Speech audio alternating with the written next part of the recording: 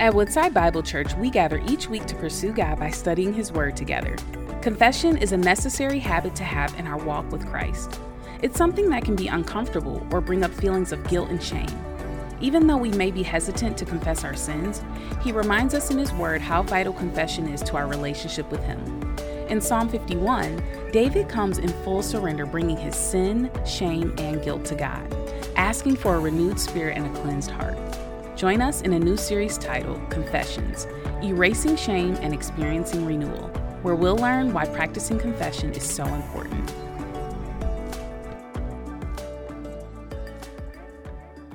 All right, this morning, if you have a Bible or electronic device, I want to encourage you to take it out and turn with me to Samuel chapter 12. Samuel chapter 12. We'll actually be overviewing chapter 11 as well. We won't be reading it, but we'll be overviewing it here in a moment. And as you turn there, I want to just ask you this question. Like, has there been a time in your life where you have royally messed up? Like, where you had, like, the wheels have come off, and, like, you're like, I don't know how I got here, but you feel like you're in the bottom of a pit. Where you look around and all you see is a mess. All you see is pain. All you feel is shame. You experience disappointment. And you look around, you're like, how in the world did I get here? And you know, the truth of the matter is we don't get to the bottom of the pit in our life overnight. Right? It's not like you wake up one morning and you're like, okay, today the wheels are coming off. No, the wheels come off slowly. Right? The wheels come off as the lug nuts holding our wheels together we begin to unloosen them through things called compromise. Right? Compromise after compromise after compromise. And soon those wheels become wobbly and we don't slow down. Instead, sometimes we speed up because we're like, oh, that'll make it better. And more compromise. And then all of a sudden the wheels fall off and our lives go careening into the wall. And we're like, what in the world just happened? Have you been there before?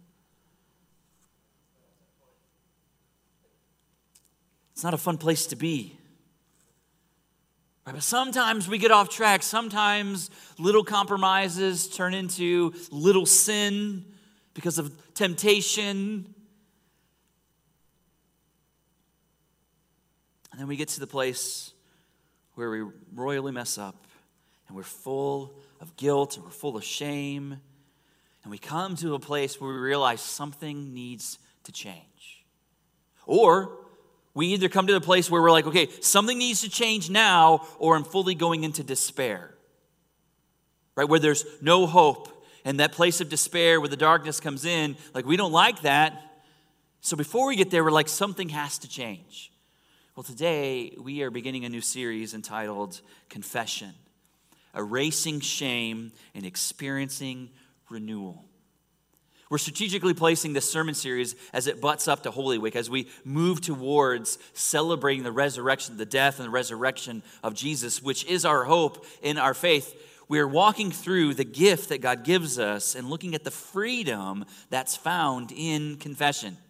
We're going to, over the series, walk through Psalm 51.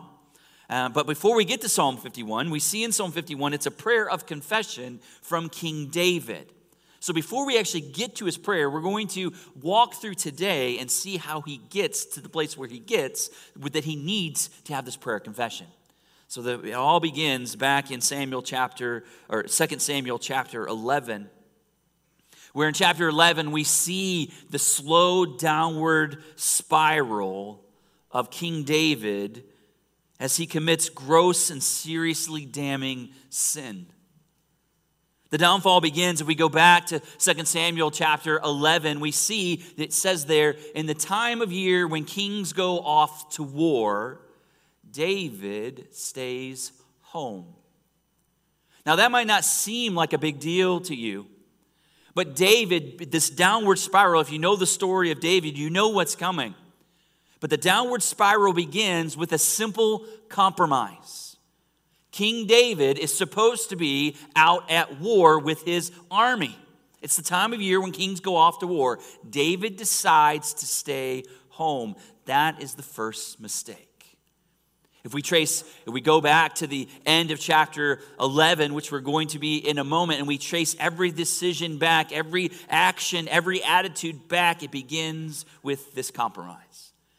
David is supposed to be at war, but he chooses to stay home.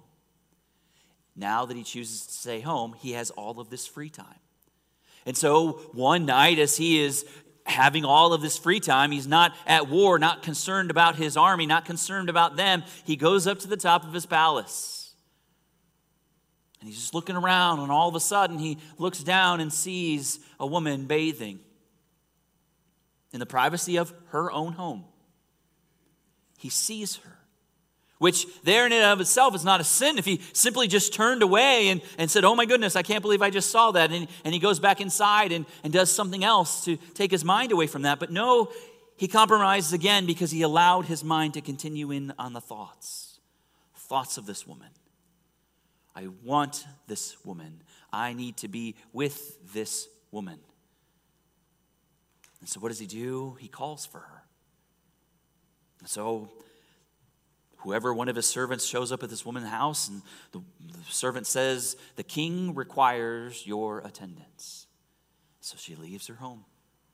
Her husband's off at war, where he's supposed to be, doing what he's supposed to be doing. David calls Bathsheba to the palace, invites her in, and then uses his authority to take advantage of her. He forces himself upon her.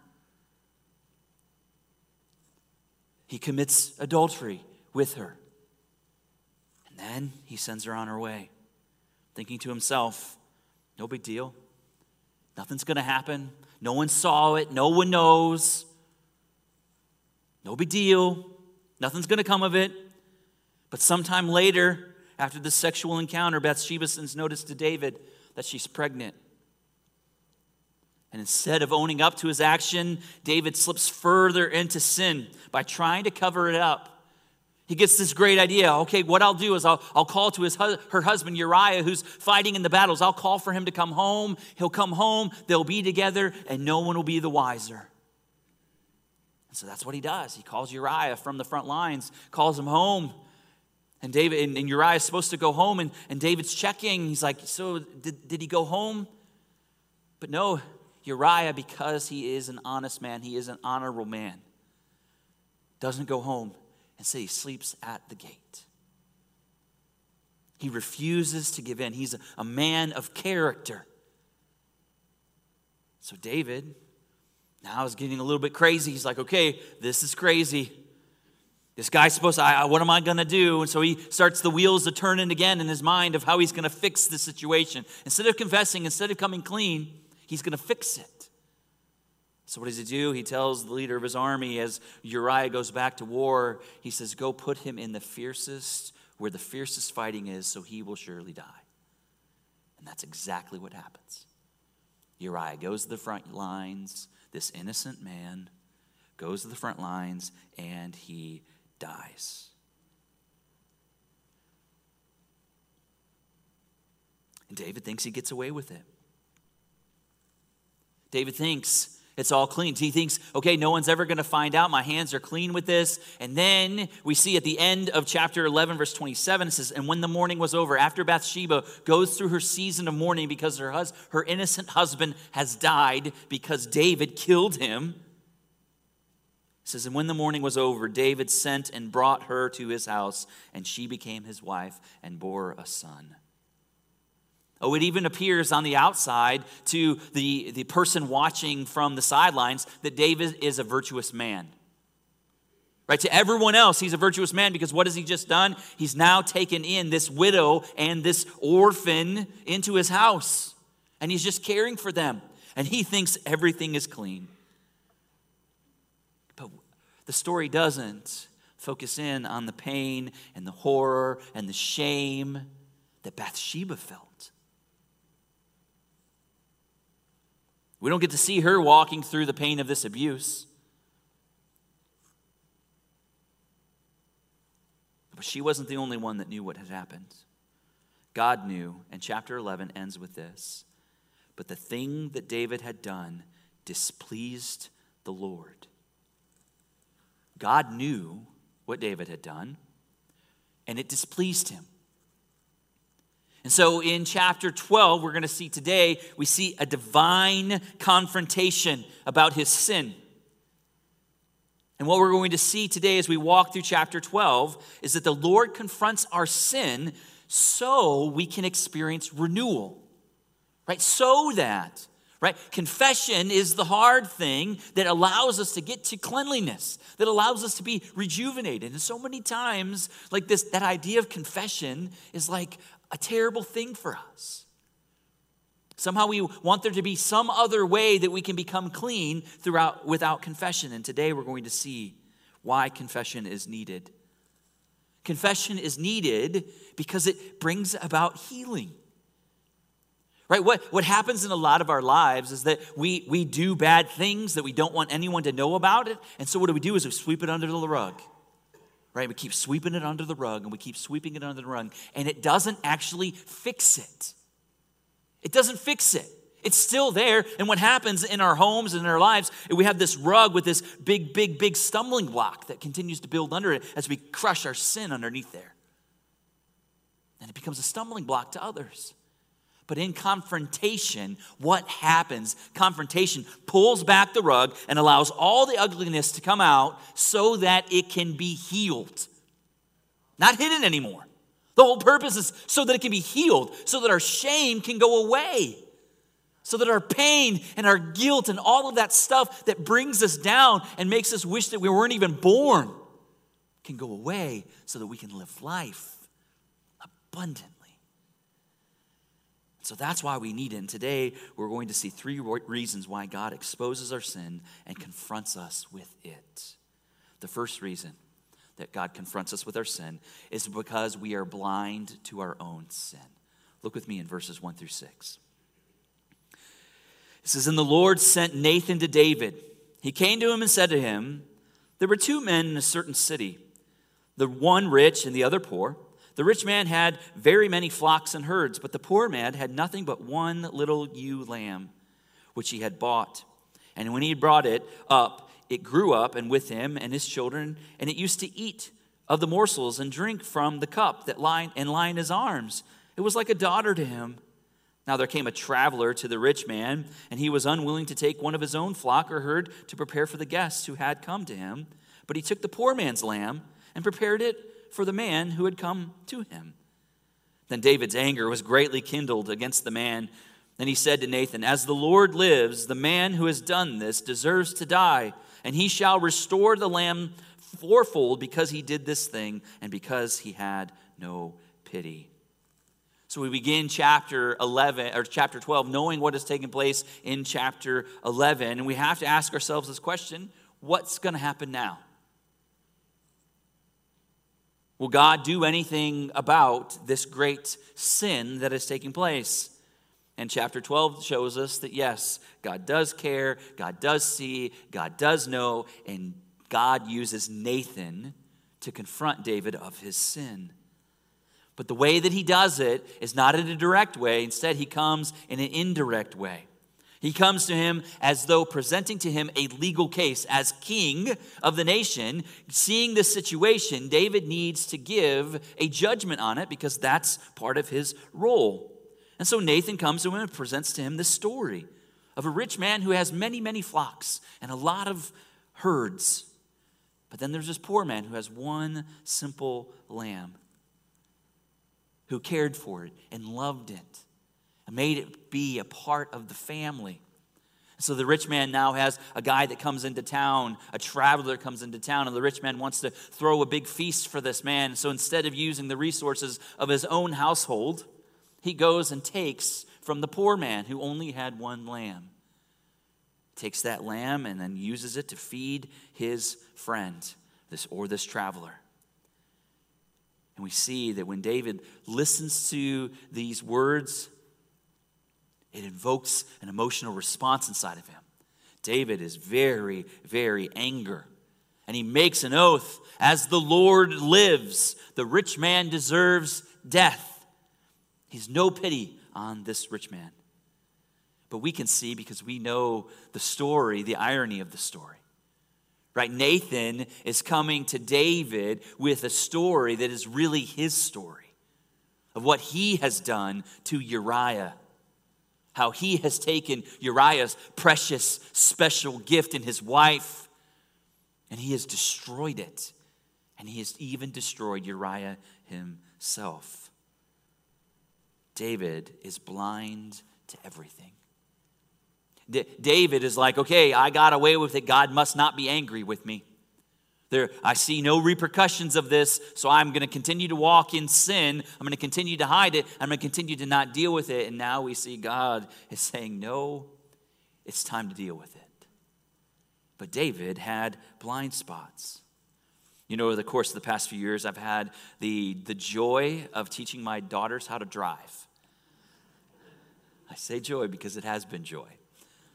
And one of the things that we walk through and talk about as I'm teaching them how to drive is helping them to understand each car that they drive has blind spots, right? There are spots in the car. You can use the best mirrors and all of that, but still every car has different blind spots that you have to become aware of. So when you get into a car, one of the things that you're supposed to do, especially if it's a car for the first time, is you're supposed to look and try to identify those blind spots so that when you're driving down the highway, you know to check those blind spots before you move out of lanes, right?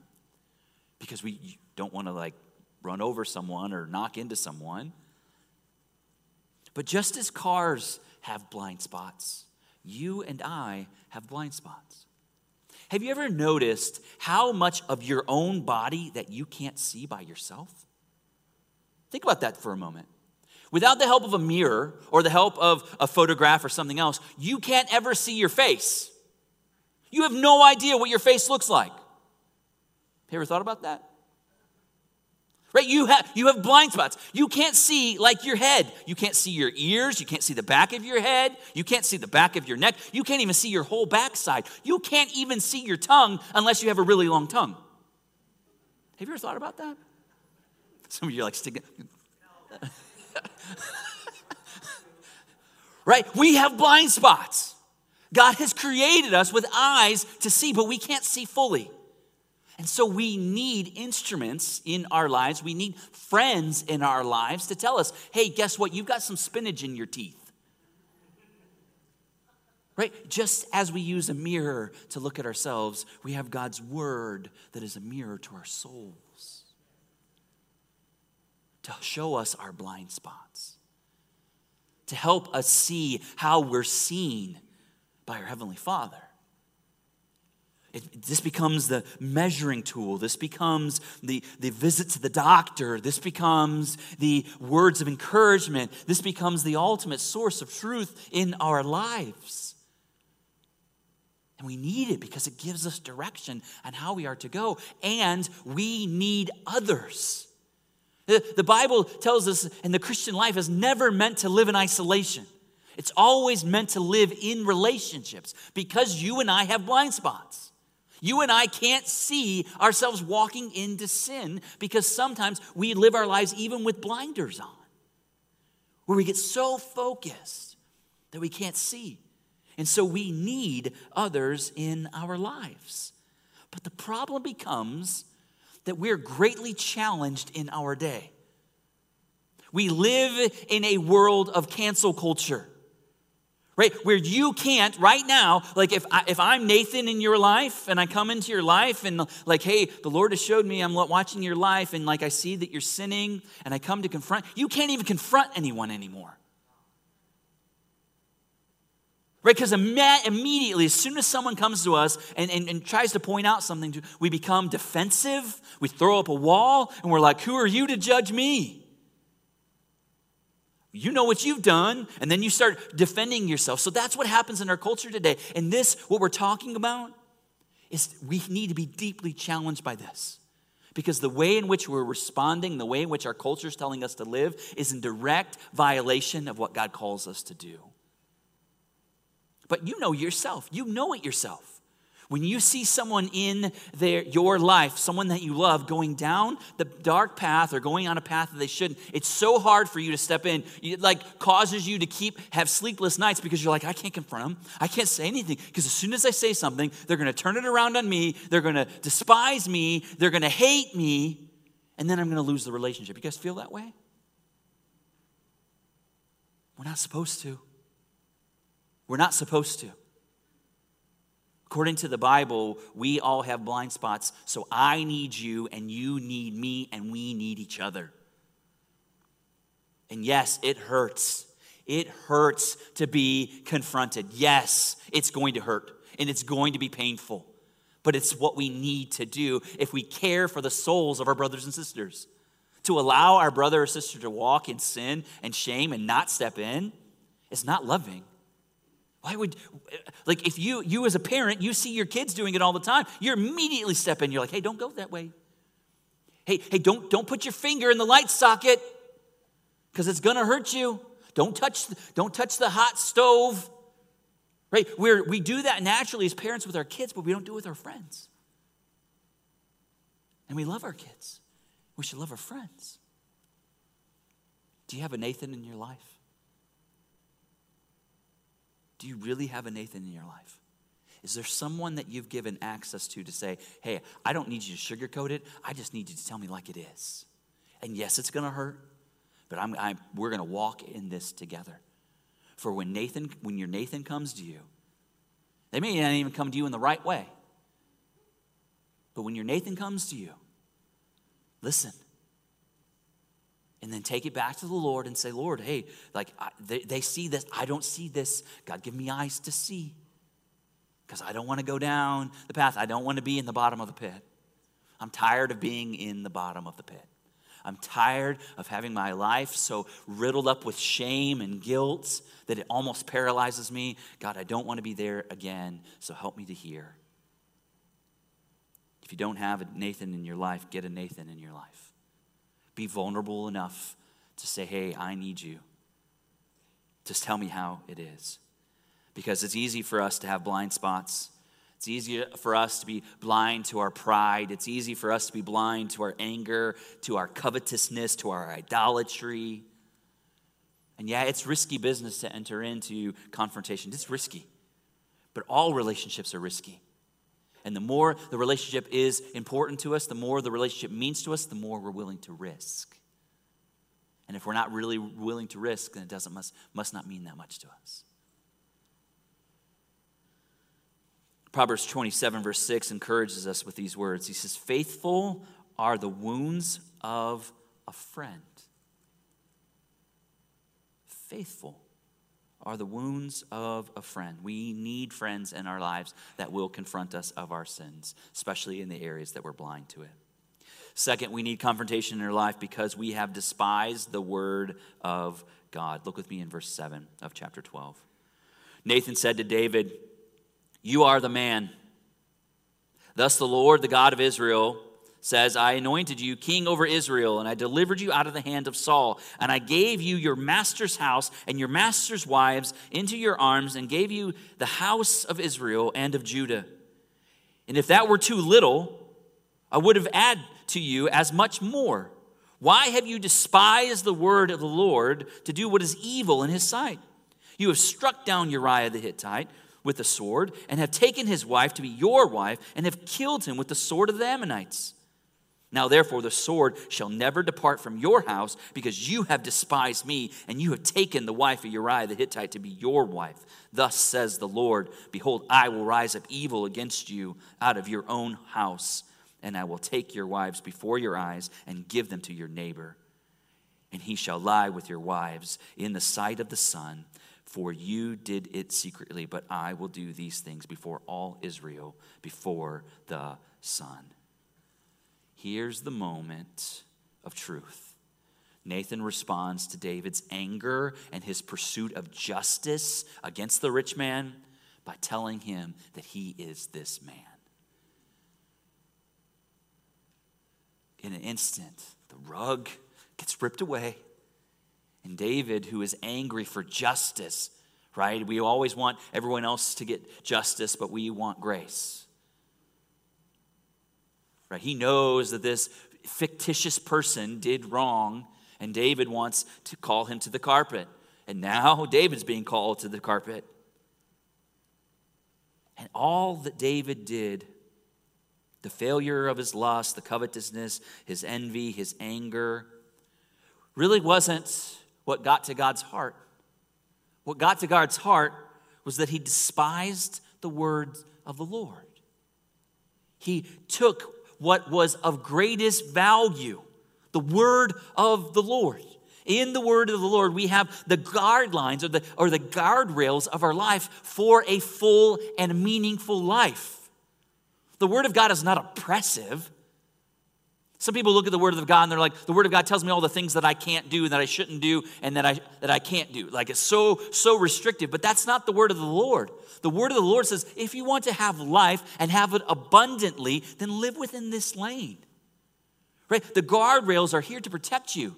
Because as you're navigating the dangers of life, on the other side of these guardrails is sheer danger. It might be a terrible cliff or there might be a lake or something else. The guardrails of life are there for our protection. But David despised the word of the Lord. He despised it. The Lord was like, David, look at all that I've already given you. Everything. I've given you everything. What more could you possibly want? And David steps in, and in his heart, according to the word of God, remember, believes one of those two lies that Satan deceived Adam and Eve in the garden, deceives you and I every single day. These two lies that what God has given me is not good, and it's not enough. Right? David had everything.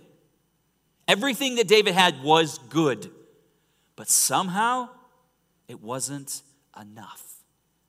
And in doing so, he despises the word of God. In his heart, he chooses to violate the law of God. He knew the Big Ten, right? He knows, do not commit adultery, do not kill, do not have any other gods before me. Like, as David is walking through this, he knows what God declares and what God has decided to be true. And David says, I will not. The tragedy of the scene then unfolds as David's life was given over to violence and to the sword and to dismantling a family. God says, I've had enough. God says, you are guilty. You see, God's justice is not like David's justice. God's justice is perfect and it's pure. But the truth of this is it teaches us a very valuable lesson, is that even in our own lives, we despise the things in our lives that are of the greatest value. Why do we do that? Right, the things that are of great, instead of valuing and treasuring the things that are really of utmost importance in our lives, we despise it. This is why God confronts us. Because at times our minds and our priorities can get all out of whack. And so we need like a reset. We need a reset for our souls. And confrontation is just that. It's a, hey, you're going the wrong way, turn a different way. And yet, we disregard God's words. We disregard God's words in our lives when we ignore his word, when we reject his word. When we say that it's not worthy, that his word is not worthy, when we don't allow it to instruct us. When we refuse, when we allow everything else in the world to inform us and to tell us how we're supposed to live, what we're supposed to love, how we're supposed to walk. No, instead we look at God's word and we despise it. When we diminish its rightful place in our lives. This morning, how are you living in relation to God's word? What place does God's word have in your life? Is it the ultimate authority? Or is it something that you have in your home, that we have multiple copies of it, but you no longer are allowing it to inform your life? It just kind of sits there. You're like, okay, I'm going to live however I want to live. I'm going to walk however I want to walk. I know a couple biblical principles, enough to get me by, so I'm good there. And when we do that, we despise God's word. We say that it's not worthy, that it's not helpful, that it doesn't give instruction. Maybe just what you need to do, maybe what God is calling you to do is once again put God's word at the center of your life. Take it off the shelf and bring it back into the center of your life. Bring it back into the center of your marriage. Bring it back into the center of your parenting. Bring it back into the center of the way that you live with your finances and at work. And bring it back into the center. Make it the foundation from which you allow everything to grow. Not your past experience, not the wisdom that you've already gotten, but the wisdom and the words of the Lord. The third reason that we see that God confronts us of our sin is because the Lord will forgive our sin. The Lord will forgive our sin. Look at verse 13. David said to Nathan, I have sinned against the Lord. And Nathan said to David, the Lord has also put away your sin. You shall not die. David deserved death. According to the law, David was super guilty on multiple accounts. David deserved a quick and swift execution. But in a moment of clarity, when he's confronted with his sin, we don't see him trying to push Nathan away. We see full ownership of his sin. He takes responsibility for his actions. He doesn't begin to make excuses. Well, if Bathsheba wouldn't have been up to having a bath, I wouldn't have been there. Right? If Uriah would have just done what Uriah's supposed to do, then we wouldn't be here. No, he takes responsibility. This is something we see people not wanting to do today in our world. No one wants to take responsibility for their own actions. Everyone else wants to say it was someone else's fault. The devil made me do it. Right? You don't know the situation, the circumstances I'm walking in. I don't care. Right? The Lord doesn't care. I mean, he cares. But he knows that we're supposed to walk in holiness. And at the end of the day, we are responsible for our own actions. We are responsible, no one else. And David does and shows us, he says, I have sinned against the Lord. An amazing confession, but also a willingness to endure whatever judgment's going to come because he knows he did wrong. And God, who is a God of love, comes to David through Nathan, and the Lord says that he has put away your sin. You will not die.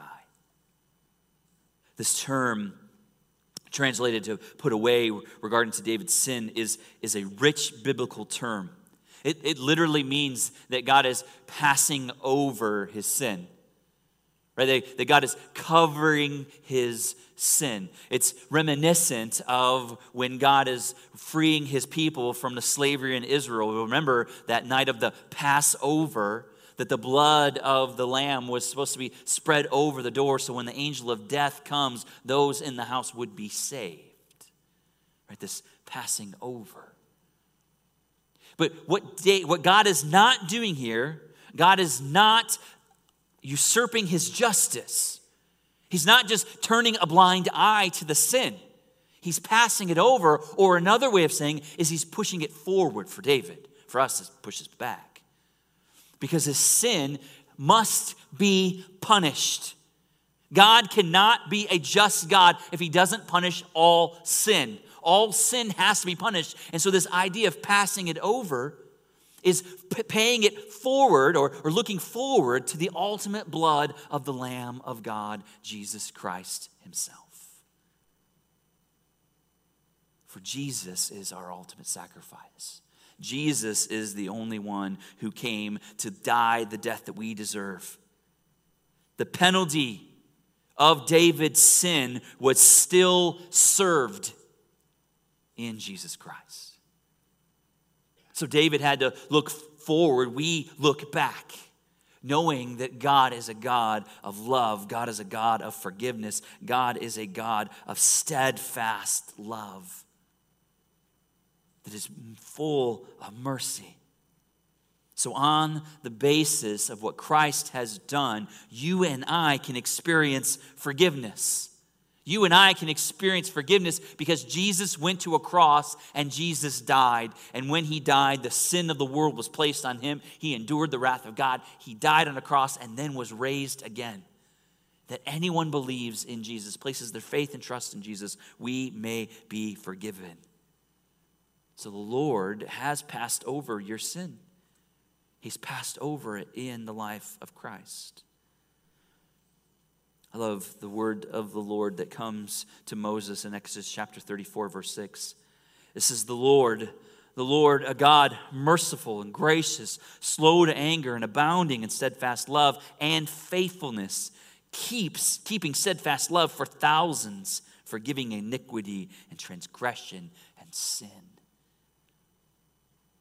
Oh, the depths of God's forgiveness is great. He is gracious, he is merciful, and he is kind. And he is the only one that can give us a pardon for our sin.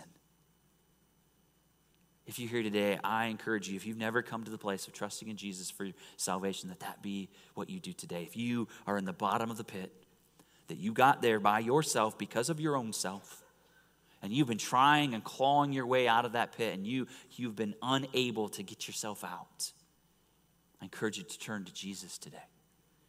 Lift up your hands. Say, I'm no longer striving. I'm no longer trying. Jesus, just save me. And he'll scoop down the bottom of that pit, and he's going to pull you out, and he's going to set you on solid ground. That, if you've experienced that in your life, you know the gift that is. And you know that you will always and forever be changed because not what you've done, but what's been done for you. Or maybe you're here today and you've been making some compromises in your life. I mean, maybe you're not quite at the pit yet, but you're on your way. Maybe you've been blinded to some things and you just need to go to the Lord and say, Lord, search me, know me, see me, and allow me to see myself for who I really am and begin that cleansing process. The Bible gives us a clear teaching that if we confess our sins, he is faithful and just to forgive us of our sins and cleanse us from all unrighteousness. Church, over the next few weeks, you're going to come here and it's going to be hard. This is not a fun sermon to preach because of the pain that it brings about. But we preach it because in it there's hope. And the hope is healing. Right? If we're honest with ourselves, each one of us are in desperate need of a Savior. Each one of us live lives of sin. As you've heard me say, each one of us are dirty, rotten sinners. Right? We're in our pride and in our arrogance and in everything that we do, we need confession. We need to confess before the Lord the things that we have done and the ways in which we have displeased him, knowing that he is gracious. And as long as we have breath in our lungs and our heart is still beating, there's still a chance for us to turn to him. Would we be that generation that continually turns to him? Let's pray together. Father, we thank you for your words of truth today. Father, thank you for helping us to see today the depths of our evil hearts. Father, there's so much potential for evil in each one of us. And we thank you, God, that you restrain us with your word, or else we'd have no hope. But Father, we also thank you today for the extravagant gift of your grace. Not because we deserve it, but because of your loving kindness. Father, we thank you that you keep in complete, perfect tension justice and mercy. That they're perfect in you. And they're both all completely perfected in the person of Christ. That on that cross, both mercy and grace and justice were perfected. Father, may our eyes always look to you in our shame. Father, would we not run from you, but would you teach us to run to you? And just with open arms, say, Abba, Father, I messed up again. I messed up again. I messed up again. I messed up again. I messed up again. And every time we mess up, may we hear your words say, it is forgiven. It is forgiven. It is forgiven. It is forgiven. Father, in these moments now, help us to respond. If we need to come running to the altar, laying ourselves before you, may you do that in us. May you move us to that. Or maybe we just need to make an altar in the chair that's before us as we bow our heads and say, Lord, forgive me. But Father, help us not to be too arrogant, that we would think we don't need to confess something. But Father, as we sing, would you continue to move in our hearts and in our lives? In Jesus' name we pray. Amen. Thank you for joining us as we study God's Word together. We would love to hear how God is moving in your heart and get you connected into the Woodside Bible Church family. Head to woodsidebible.org/connect to introduce yourself today.